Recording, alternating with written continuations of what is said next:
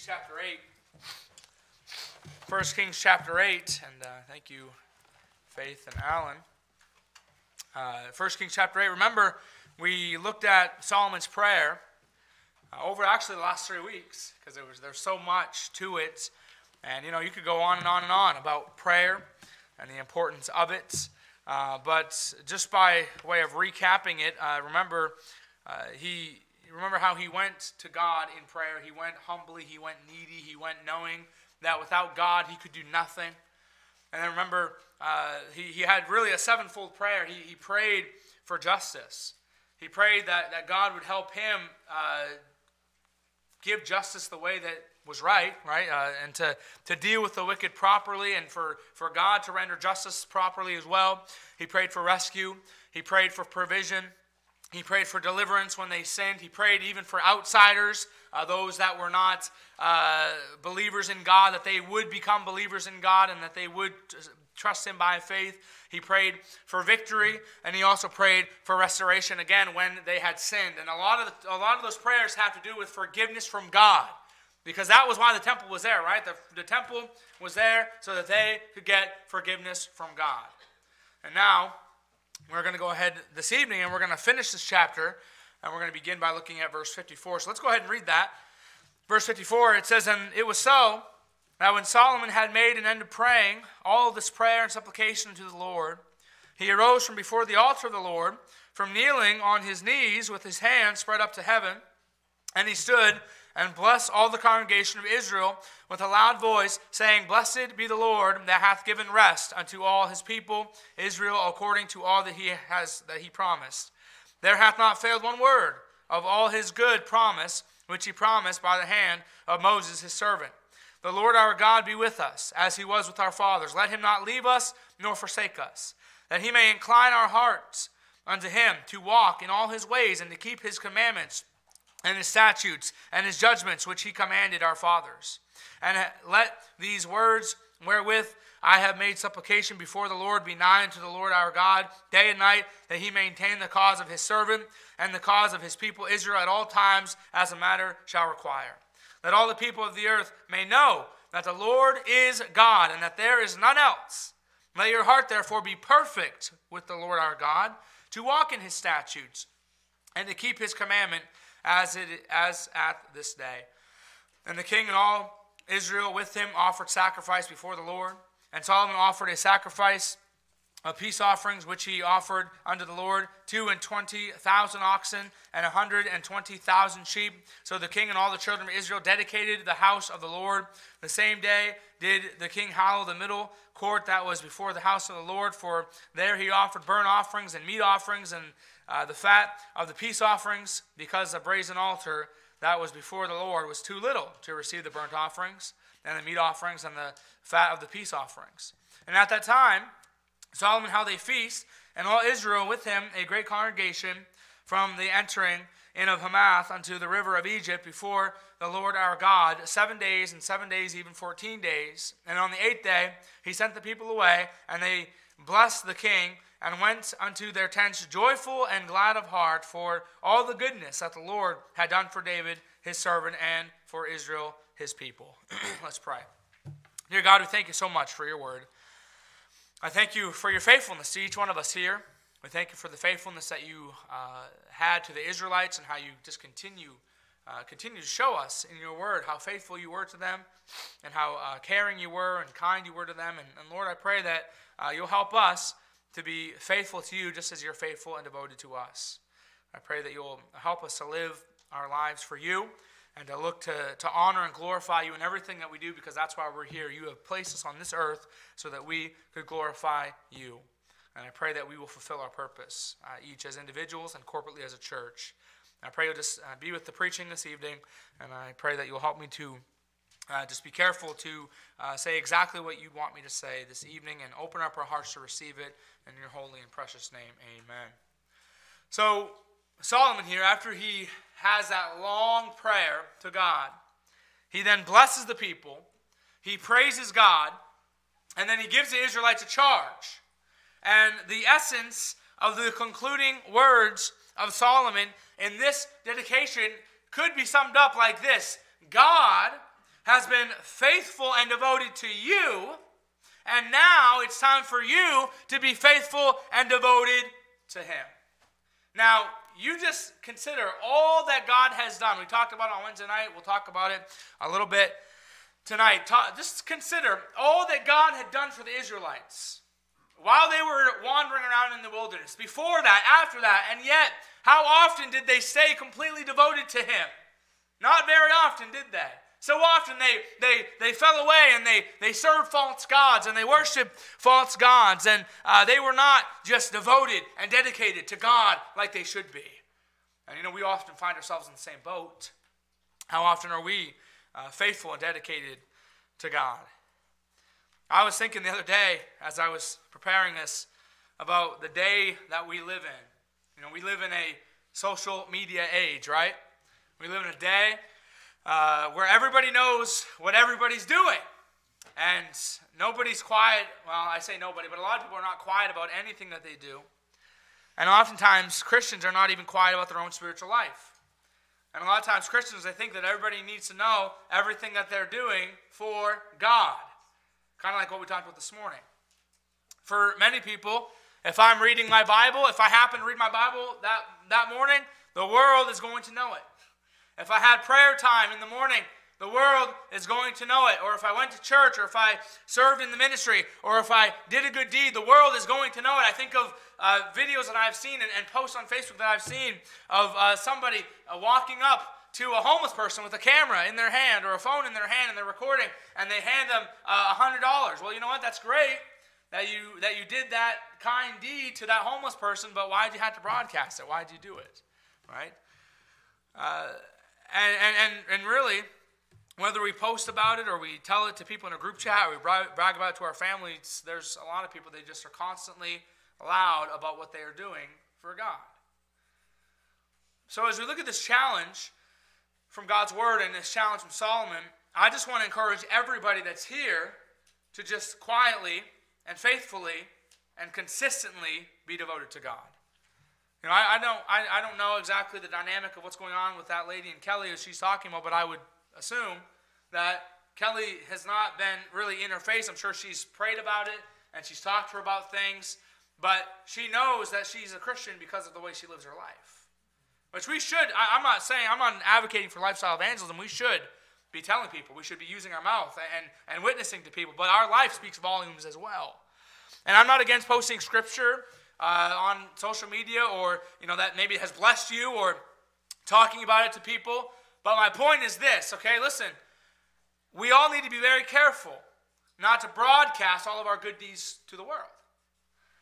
Because then we're in danger of doing what we're doing just to be seen of men instead of doing it for God, right? That's what we're supposed to do. We don't need to be seen of men.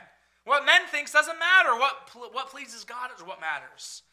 So this church and this town and this state, this country, it desperately needs Christian men and women that are just quietly and faithfully living for God.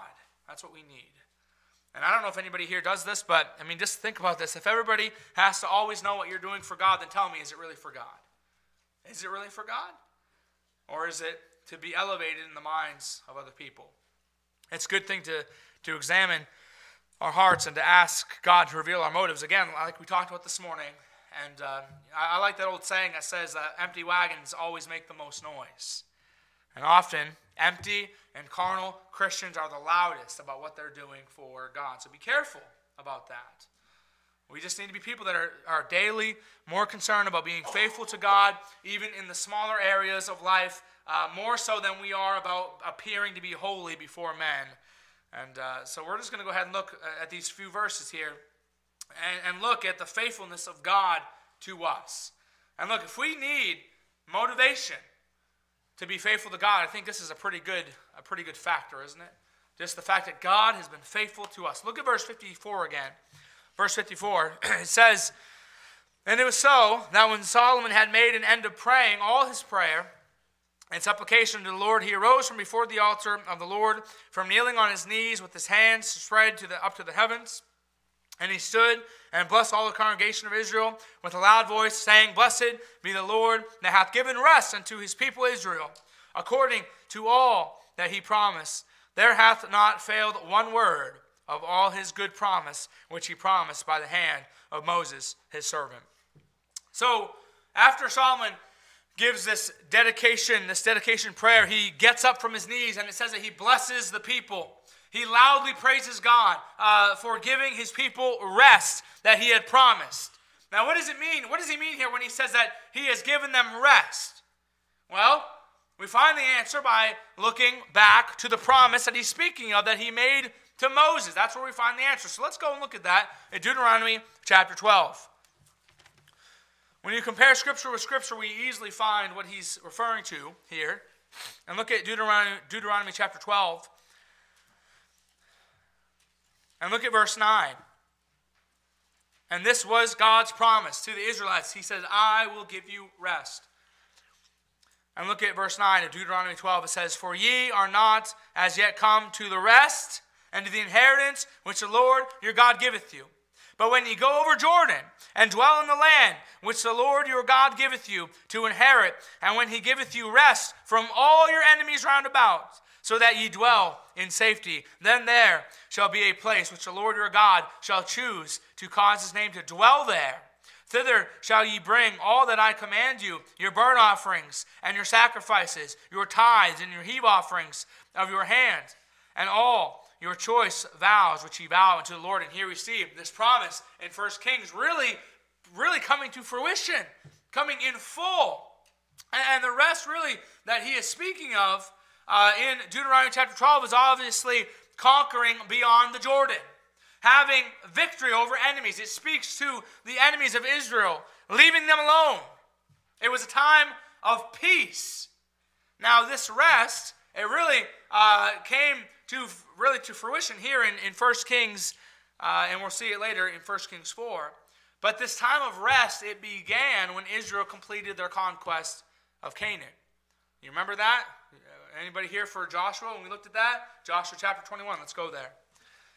We'll just look at the beginning of this rest of these Israelites, and we know that they were warring and fighting and battling. Look at Joshua chapter 21. And look at verse 21, verse 43. We see the beginning of God performing this promise to the Israelites in verse 43. It says, and the Lord gave unto Israel all the land which he sware to give unto their fathers, and they possessed it and dwelt therein. And the Lord gave them, look what it says, rest round about, according to all that he sware unto their fathers. And there stood not a man of all their enemies before them. The Lord delivered all their enemies into their hand. There failed not aught of any good thing which the Lord had spoken unto the house of Israel. All came to pass. So we see here that God kept his promise. He fulfilled his promise. And we see God wonderfully fulfilling his promise here. And he was true to his word. He faithfully performed what he had promised. He kept the faith of those that had put their trust in him. And between Joshua and his time and the time of Solomon, we know there would be times of unrest, right? There would be times of war. There would be times of battle. Man, David, he was a man of war. There was a lot of blood on his hands. There was a lot of enemies that he fought. But during the time of Joshua and then during the reign of Solomon, Israel had peace. Let's go back to 1 Kings, or go ahead to 1 Kings and look at chapter 4. And we've already gone through this passage, but I just want to show you here how it tells us here that the Israelites did have rest in Solomon's time. And look at chapter 4. And look at verse 24. It says in 1 Kings chapter 4, verse 24, it says, for he had dominion over all the region on this side of the river, from Tiphsah even to Azza, over all the kings on this side of the river, and he had peace on all sides round about him. And Judah and Israel dwelt safely, every man under his vine and under his fig tree, from Dan to Beersheba, all the days of Solomon. So we see here that Solomon, he had rest. The Israelites and Solomon, they had peace. And here Solomon is, after he dedicates his temple to God in a prayer, he thanks God to the people publicly. He thanks God for this rest and this peace that they had. And this right here is a wonderful picture of the coming fulfillment of the promise that we have from God, and that is rest and peace forever in the presence of the Lord Jesus Christ. So look, if you're a believer tonight, you can be thankful like Solomon that you have rest coming. Now, let me actually rephrase that. You don't just have rest coming, you have rest now. Let's go to Hebrews chapter 4. Hebrews chapter 4. Some of you tonight look tired like you need some rest, but look at Hebrews chapter 4. Look at a few verses here. Hebrews chapter 4. Look at verse 3. It says, in Hebrews chapter 4, verse 3, look what it says. For we which have believed in what? On the gospel of Jesus Christ. We believe in Christ. It says, for we which have believed do enter into rest, as he said, as I have sworn in my wrath, that they shall enter into my rest, although the works were finished from the foundation of the world. Let me stop there and tell you that God promises rest to all of his children. And this rest includes the peace of God that passes all understanding here and now. It includes the confidence of salvation, the assurance that I have eternal life. It includes his great strength that's given to us by his Holy Spirit. It includes a promise of a forever home in heaven with him. And according to that verse that we just read, this promise is settled, and it has been settled from before the foundation of the world. Look at verse 6. Seeing therefore, it remaineth that some must enter therein. Enter into what? This rest. And they, to whom it was first preached, enter not in because of unbelief. Again, he limiteth a certain day, saying in David, today, after so long a time, as it is said, today, if you will hear his voice, harden not your hearts. So God, this verse is really telling us, church, that God's promise of rest is still open. It's still available to those that are not yet in Christ. It's still available to the outsiders that we looked at last week. It's still available to lost people. And God, he had offered rest in the time of Moses.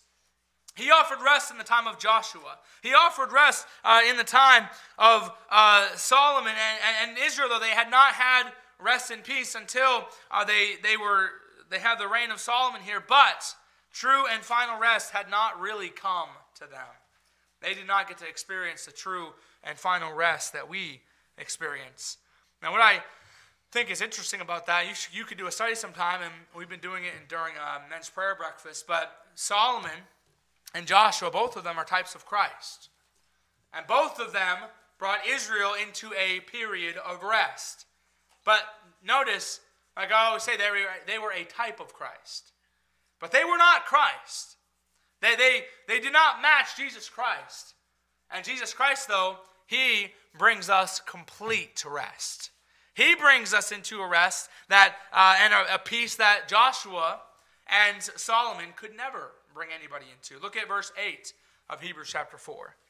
It says this, for if Jesus had given them rest, then would he not afterward have spoken of another day? There remaineth therefore a rest to the people of God. For he that is entered into his rest, he also has ceased from his own works as God did from his. Man, listen, this is awesome, okay? True rest and true peace with God did not come through Joshua. It did not come through Solomon. It only came through the Lord Jesus Christ. And the earthly rest of the Israelites, that was just a shadow of the true rest that was to come in Jesus Christ. And our rest, as it says here, it comes without works. It comes without works as we place our faith in Jesus Christ alone. And he has brought us peace with God. He's given us his strength. He's given us his comfort in this wicked world. And look, we have rest right now. Again, in the here and now, we have rest, we have peace. But one day, we're going to have complete and total peace when Christ comes down and he reigns and rules forever. Revelation chapter 11, verse 15 says, the kingdoms of this world are become the kingdoms of our Lord and of his Christ, and he shall reign forever and ever. Do you know what that means? Do you know what it means when it says that he's going to reign forever and ever? It means it's going to reign forever and ever and ever. He's never going to stop. He's going to reign forevermore. And I want you to know, just as God kept his promise to the Israelites, God will keep his promise, and he will give us this rest that is beyond comprehension, that far exceeds the rest that we could ever experience as his children on earth now. Just imagine it, okay, if you would. Rest and peace, complete rest, complete peace with people. No more fighting, no more arguing, no more awkward family reunions. Amen. Complete freedom from pain. Complete freedom from sin and suffering. That is what we have in this rest that we're going to have one day when Christ reigns and rules forever. This is the rest that we're going to have in heaven. No more aching bodies. No more weariness. No more sorrow. No more losing the battle of the flesh. No more victory for Satan and the powers of darkness. This is the rest that we have coming to us. And just consider tonight, aren't you tired? Man, aren't you tired of losing battles to sin? Aren't you tired of the corruption and the sin that's going on in the world? Aren't you sick of turning on the news and seeing all the terrible things that are going on? Aren't you tired of the sin that just keeps popping up in your own life? And aren't you sick of it? Aren't you weary of being weary? And tired of the doubt and the worries and the issues that are caused by sin? It's tiring. But God keeps his promise, and rest is coming. And you can take it to the bank. He's dedicated to keeping his word, just as he did for the Israelites. But not only is rest coming, while on earth, we know that God, he never leaves us. He never forsakes us. And he never forsook the Israelites, and he never would. And he never will forsake us either. Let's go back to 1 Kings chapter 8 and look at verse 57. 1 Kings chapter 8, verse 57. It says in verse 57, Solomon asked God publicly before the people, he says, the Lord our God be with us, as he was with our fathers. Let him not leave us, nor forsake us. So Solomon just asked God publicly to never forsake them, as he never forsook their fathers. And it's incredible when you consider the fact that the presence of God stayed with the Israelites the whole time that it did, isn't it? And he stayed with them as a pillar of cloud by day and a pillar of fire by night, regardless of what they did. Think about that. Even when the food that God provided was not good enough for the Israelites, he still stayed with them. Even in times of murmuring and complaining, he still stuck with them. Even when they turned to false gods and they didn't obey him, he still stuck with them. They faced consequences for their sin, of course, but God, in his goodness, did not forsake them. And by the way, it doesn't matter what we do. It doesn't matter if we have times of murmuring and complaining, or we walk away for a time from God. God will never leave us nor forsake us. And if you're truly his child, you'll come back. And you'll see the error of your ways. But God promised the Israelites in the days of Moses that he would never leave them or forsake them. And of course, he followed through. Let's look at Deuteronomy chapter 31. Look at Deuteronomy chapter 31.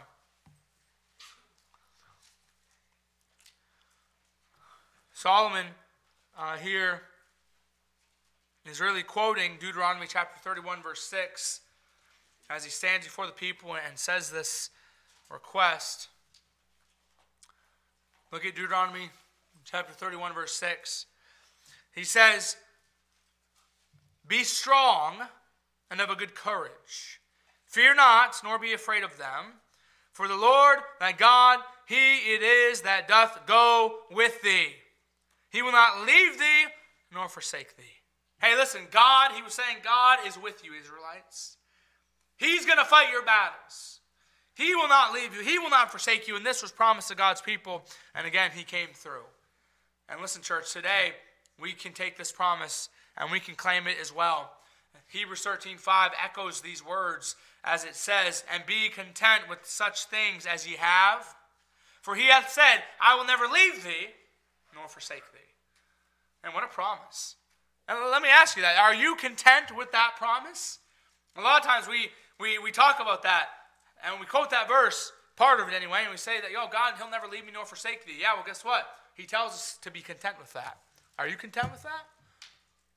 If everything was to go away, if you were to lose your home, would you be content with the fact, hey, God's not going to leave me. God's not going to forsake me. If you lost your job or you lost your most prized possession, would you be able to say, I'm content because I have God? We should be content with that promise. Because Christ is saying to us, there's absolutely no way whatsoever that I will ever leave you. And that should be a comfort to us when we feel forsaken by others. That should be a comfort to us when we doubt our salvation. Hey, listen, God will never let you go. You did nothing to gain salvation, and you can do nothing to lose it. He will hold you fast. And it's awesome. And in a world where we often find ourselves forsaken, and we experience broken relationships, we experience broken friendships, there Christ is, always by our side. He's always with us. He's faithfully devoted to his children. And because Solomon knew that God had never failed to keep his promise in the past, he had great confidence in his prayer now. Hey, just looking at the scriptures, we know very clearly that God never got away from his promises. He never failed to keep his promises. Every word he always kept. So that, church, right there, you need confidence that God will hear your prayers. That right there should give you confidence that God will hear your prayer, and that should give you confidence that he will answer your prayers. You can have confidence in your prayers because God will always keep his promises. So, because God was so faithful in all matters to the Israelites, Solomon, he's just kind of reviewing all these things and saying, man, just look how great God is. Look how dedicated he is to us. Look how dedicated he was to our fathers. Look how committed and faithful he was to us, and he is to us. And now he tells them that you, in turn, need to show devotion to him. And it reminds me of that verse that says that we love him. Why? Because he first loved us. Let's go back to 1 Kings chapter 8 and look at verse 58. 1 Kings chapter 8, verse 58. It says that he may incline our hearts unto him, to walk in all his ways and to keep his commandments and his statutes and his judgments, which he commanded our fathers. And let these my words, wherewith I have made thee supplication before the Lord, be nigh unto the Lord our God day and night, that he maintain the cause of his servant and the cause of his people Israel at all times as a matter shall require, that all the people of the earth may know that the Lord is God, and that there is none else. And look at verse 61. Let your heart, therefore, be perfect with the Lord our God, to walk in his statutes and to keep his commandments as at this day. Now, we know from Solomon's statement here that he did not just gather these people to dedicate the temple to God, but he also gathered these people to dedicate the Israelites to God.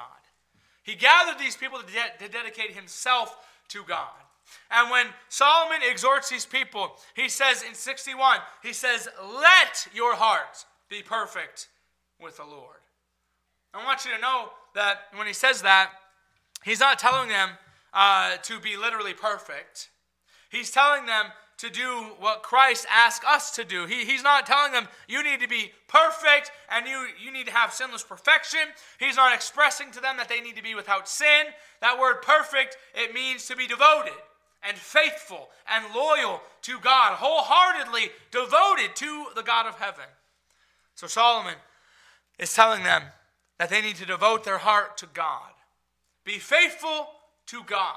Be loyal to Him. Live in loyalty to God at the expense of everything else. And we all need to understand this evening that to live devoted to God means to forsake that which hinders us from being devoted to Him.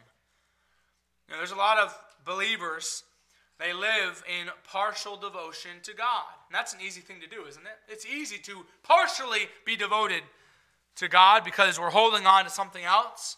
We're up, we're down, we're here, we're there. But listen, it's not God's will for us to live in partial obedience to Him or partial devotion to Him. It's not God's will for us to be on a spiritual roller coaster all the time. But that's the way it is with a lot of believers. But I want you to understand this evening, if you are on a spiritual roller coaster, if you're only partially devoted to God, it's nobody else's fault but your own. It's only your own fault. Look again at verse 61, what it says. That first word, it says let. Let. Let your heart, therefore, be perfect with the Lord our God. Let your heart be devoted and faithful to God. Listen, if we're going to be devoted to God, we have to let ourselves be devoted to God. We have to allow it. You have to do as Proverbs 3, verse 1 says, and let thy heart keep thy commandments. You must not let your heart be troubled, but rather believe God. You must do as Hebrews 10:22 says, and let yourself draw near to God with a true heart and full assurance of faith. You must let your heart be devoted to God and stop letting that which gets in the way have your hearts. That's what we need to do. Remember this morning that verse from Matthew, the words of Jesus when He said that thou shalt love the Lord thy God with all thy heart, with all thy soul, with all thy mind. This is the first and great commandments. Well, Jesus spoke a lot about that. Again, what Solomon is saying here to the Israelites is exactly what Christ wanted from us. He speaks of the same truth kind of at a different angle than Matthew chapter 23, but really in the same way that Solomon does. Let's go to Matthew chapter 6. Matthew chapter 6. Look at Matthew chapter 6. And look at verse 24. We all know this verse, but we're going to look at it anyway. It says in Matthew chapter 6, verse 24, and this is a verse that a lot of Christians could quote by heart, but they don't live it. Look what it says. No man can serve two masters. For either he will hate the one and love the other, or else he will hold to the one and despise the other. He cannot serve God and mammon. Now mammon is speaking of money, but it's also in the general term speaking of earthly treasures. So as we read that verse and we consider our dedication to God, I want you to ask yourself this question. What am I devoted to? What am I devoted to? It is impossible, church, for us to be fully devoted to God plus fully devoted to something else. We cannot even be partially devoted to X, Y, and Z and say that we are fully devoted to God, because we're either fully devoted to God or we're devoted to something else. Now you may say, okay, well, how do I find out where my devotion lies? How do I know if I'm devoted to God or not? Well, for starters, one thing that you could do is examine your time. Do you devote time to the Lord every day? Are you taking the time to devote to God in prayer? Are you taking the time to devote yourself to study and the reading of His Word? Are you being certain not to forsake the assembling of yourselves together in the church? And I know we're talking to the Sunday night crowd, so you're doing a pretty good job, right? Do you take the time to serve the Lord?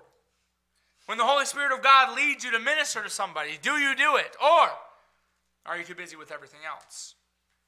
Are you too busy with work? Are you too busy with a hobby? Are you too busy with sports? Are you too busy to be dedicated to the house of God? Are you consumed with entertainment or time-wasting activities? Too consumed with that to be devoted to His Word and to His prayer and to spiritual things? Do you fail to take the time to focus on your spiritual walk with God due to how frivolous you are with your time and other things? Our country and our society is really good at wasting time. And let's just be honest, we all can easily fall into that trap. And we all probably do every day, every week. I saw this video, and I actually showed it to Mike, and I showed it to my wife. It was this pastor, missionary rather. And he made a really good point. He said something that just, it really resonated with me. He said, a lot of you people here, you just need to get off the internet. You need to get off social media. You need to get off your cell phone. And he made a great point. He said, well, it'd be a great thing to do. Take a week and look at your cell phone, because a lot of these phones they tell you what your screen time is. Look at your screen time for the whole week and compare it with your prayer time. Compare it with your prayer time. The average person spends hours and hours a day looking at a screen. But how much time do we spend in prayer? We could scroll Facebook and look at Reels and look at TikTok and look at YouTube for hours and hours and hours, and yet we struggle to take 5 minutes to pray to the God of heaven. That's given us breath and life and all spiritual blessings. And it's not that we don't have time. It's that we don't use the time that we have. Your use of time will show you exactly what or who you're devoted to. So who are you devoted to? Another way could be simply to find out by just look at how you use your money. Look at your bank statements and ask yourself, what am I devoted to? What am I being a good steward of the money that God has given me? Am I giving back to Him, considering all that He's given me? Or am I pouring too much money into hobbies and investments that I haven't even prayed about, and in turn investing very little financially into the kingdom of God? Christ said, where your treasure is, there will your heart be also. So, examine your money. Examine your time. Now, Solomon, he exhorts these Israelites to be fully devoted to God. And that right there would automatically cause them to weed out devotion to anything else. When you and I, when we live devoted to God, we automatically no longer are devoted to earthly things. And this full devotion would cause these Israelites to walk in the ways of God and be obedient to His commandments. Go back to 1 Kings chapter 8. 1 Kings chapter 8. And look at verse 61, but let's look at the latter part there. The latter part of verse 61. After he tells us to have their heart therefore be perfect with the Lord, it says to walk in His statutes and to keep His commandments as at this day. So look, live in obedience to God. Do what He says. Obey His commandments. Follow His statutes. Love His precepts. And we know, and we will soon see though, that despite this charge, the Israelites, they would go against God. But Solomon, he did do well in this chapter to remind them to be devoted to God as devoted as God was to them. And we learn from that verse that the state of our hearts determines our actions. If the Israelites, if they were devoted to God, if they were loyal to Him, then they would in turn behave in a manner that was consistent with that truth. And the same goes for us today. If the Israelites, they genuinely loved God, they would live their life in obedience to Him. But when other things took their heart, it was then that they turned from God, and their lives would be constantly full of just fulfilling the desires of their hearts that are wicked. And again, the same goes for us today. If other things have our hearts, we're not going to be devoted to God. And I just want you to consider one example. Consider the person saying these words in 1 Kings chapter 8. Solomon. Solomon, this truth would be evident in his life very soon. There would come a time where he no longer was devoted to God like he was telling the Israelites to be devoted to God. Let's look a couple chapters ahead in 1 Kings 11. We're going to soon see this as we preach through this book, but I want to just jump ahead a little bit and see 1 Kings chapter 11. Look at verse 4. Look at verse 4. For it came to pass, when Solomon, this person that said, be devoted to God because he's devoted to you, when Solomon was old, that his wives turned away his heart after other gods.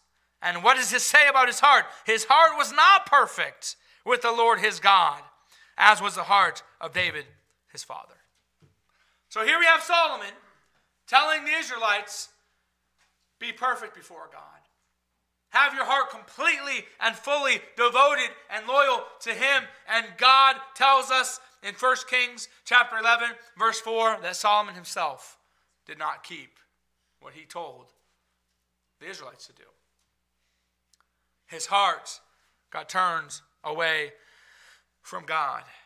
It got turned to other gods, and in turn, he lived in disobedience to God. Hey, listen, church, just a few more moments. Don't let this be your story. And one of the most unfortunate aspects of my experience in the ministry, particularly when I was working with teenagers for 8 years and putting on youth conferences where churches from all over the place would come, and being involved in the lives of young people, one of the most unfortunate aspects of that was seeing so many teenagers with a story similar to Solomon. They'd be on fire for God. They would commit their life to him. They would say they were devoted to him. They would even tell their friends to be faithful. They would give testimonies in front of hundreds of other teenagers. They would preach sermons. They would testify of the faithfulness of God. They would talk about the truth of God. They would go to the altar and respond to the preaching of God's word, only to have a few years later, down the road, they just fizzle out. And they turn to the god of self. They turn to the god of money. They turn to the god of lust or the god of some other thing, never to return to God again. Now, I do believe, and we'll see this later on, that Solomon did eventually come around and he came to God. But listen, your story does not have to be that. It does not have to be this way. You can live your life devoted to God every day, just by being quietly and faithfully consistent in your walk. He is fully devoted to keeping every promise that he has made to us, and we should be fully devoted to him. We need to strive to be the Solomon that we find in 1 Kings 8, not in 1 Kings chapter 11. That's what we need to do. We need to be devoted to him in everything. I mean, look what he's done for us. Look how devoted he is to us. Let's be devoted back to him. Let's be faithful to the Almighty God that's given us everything. Let's bow our heads and close our eyes.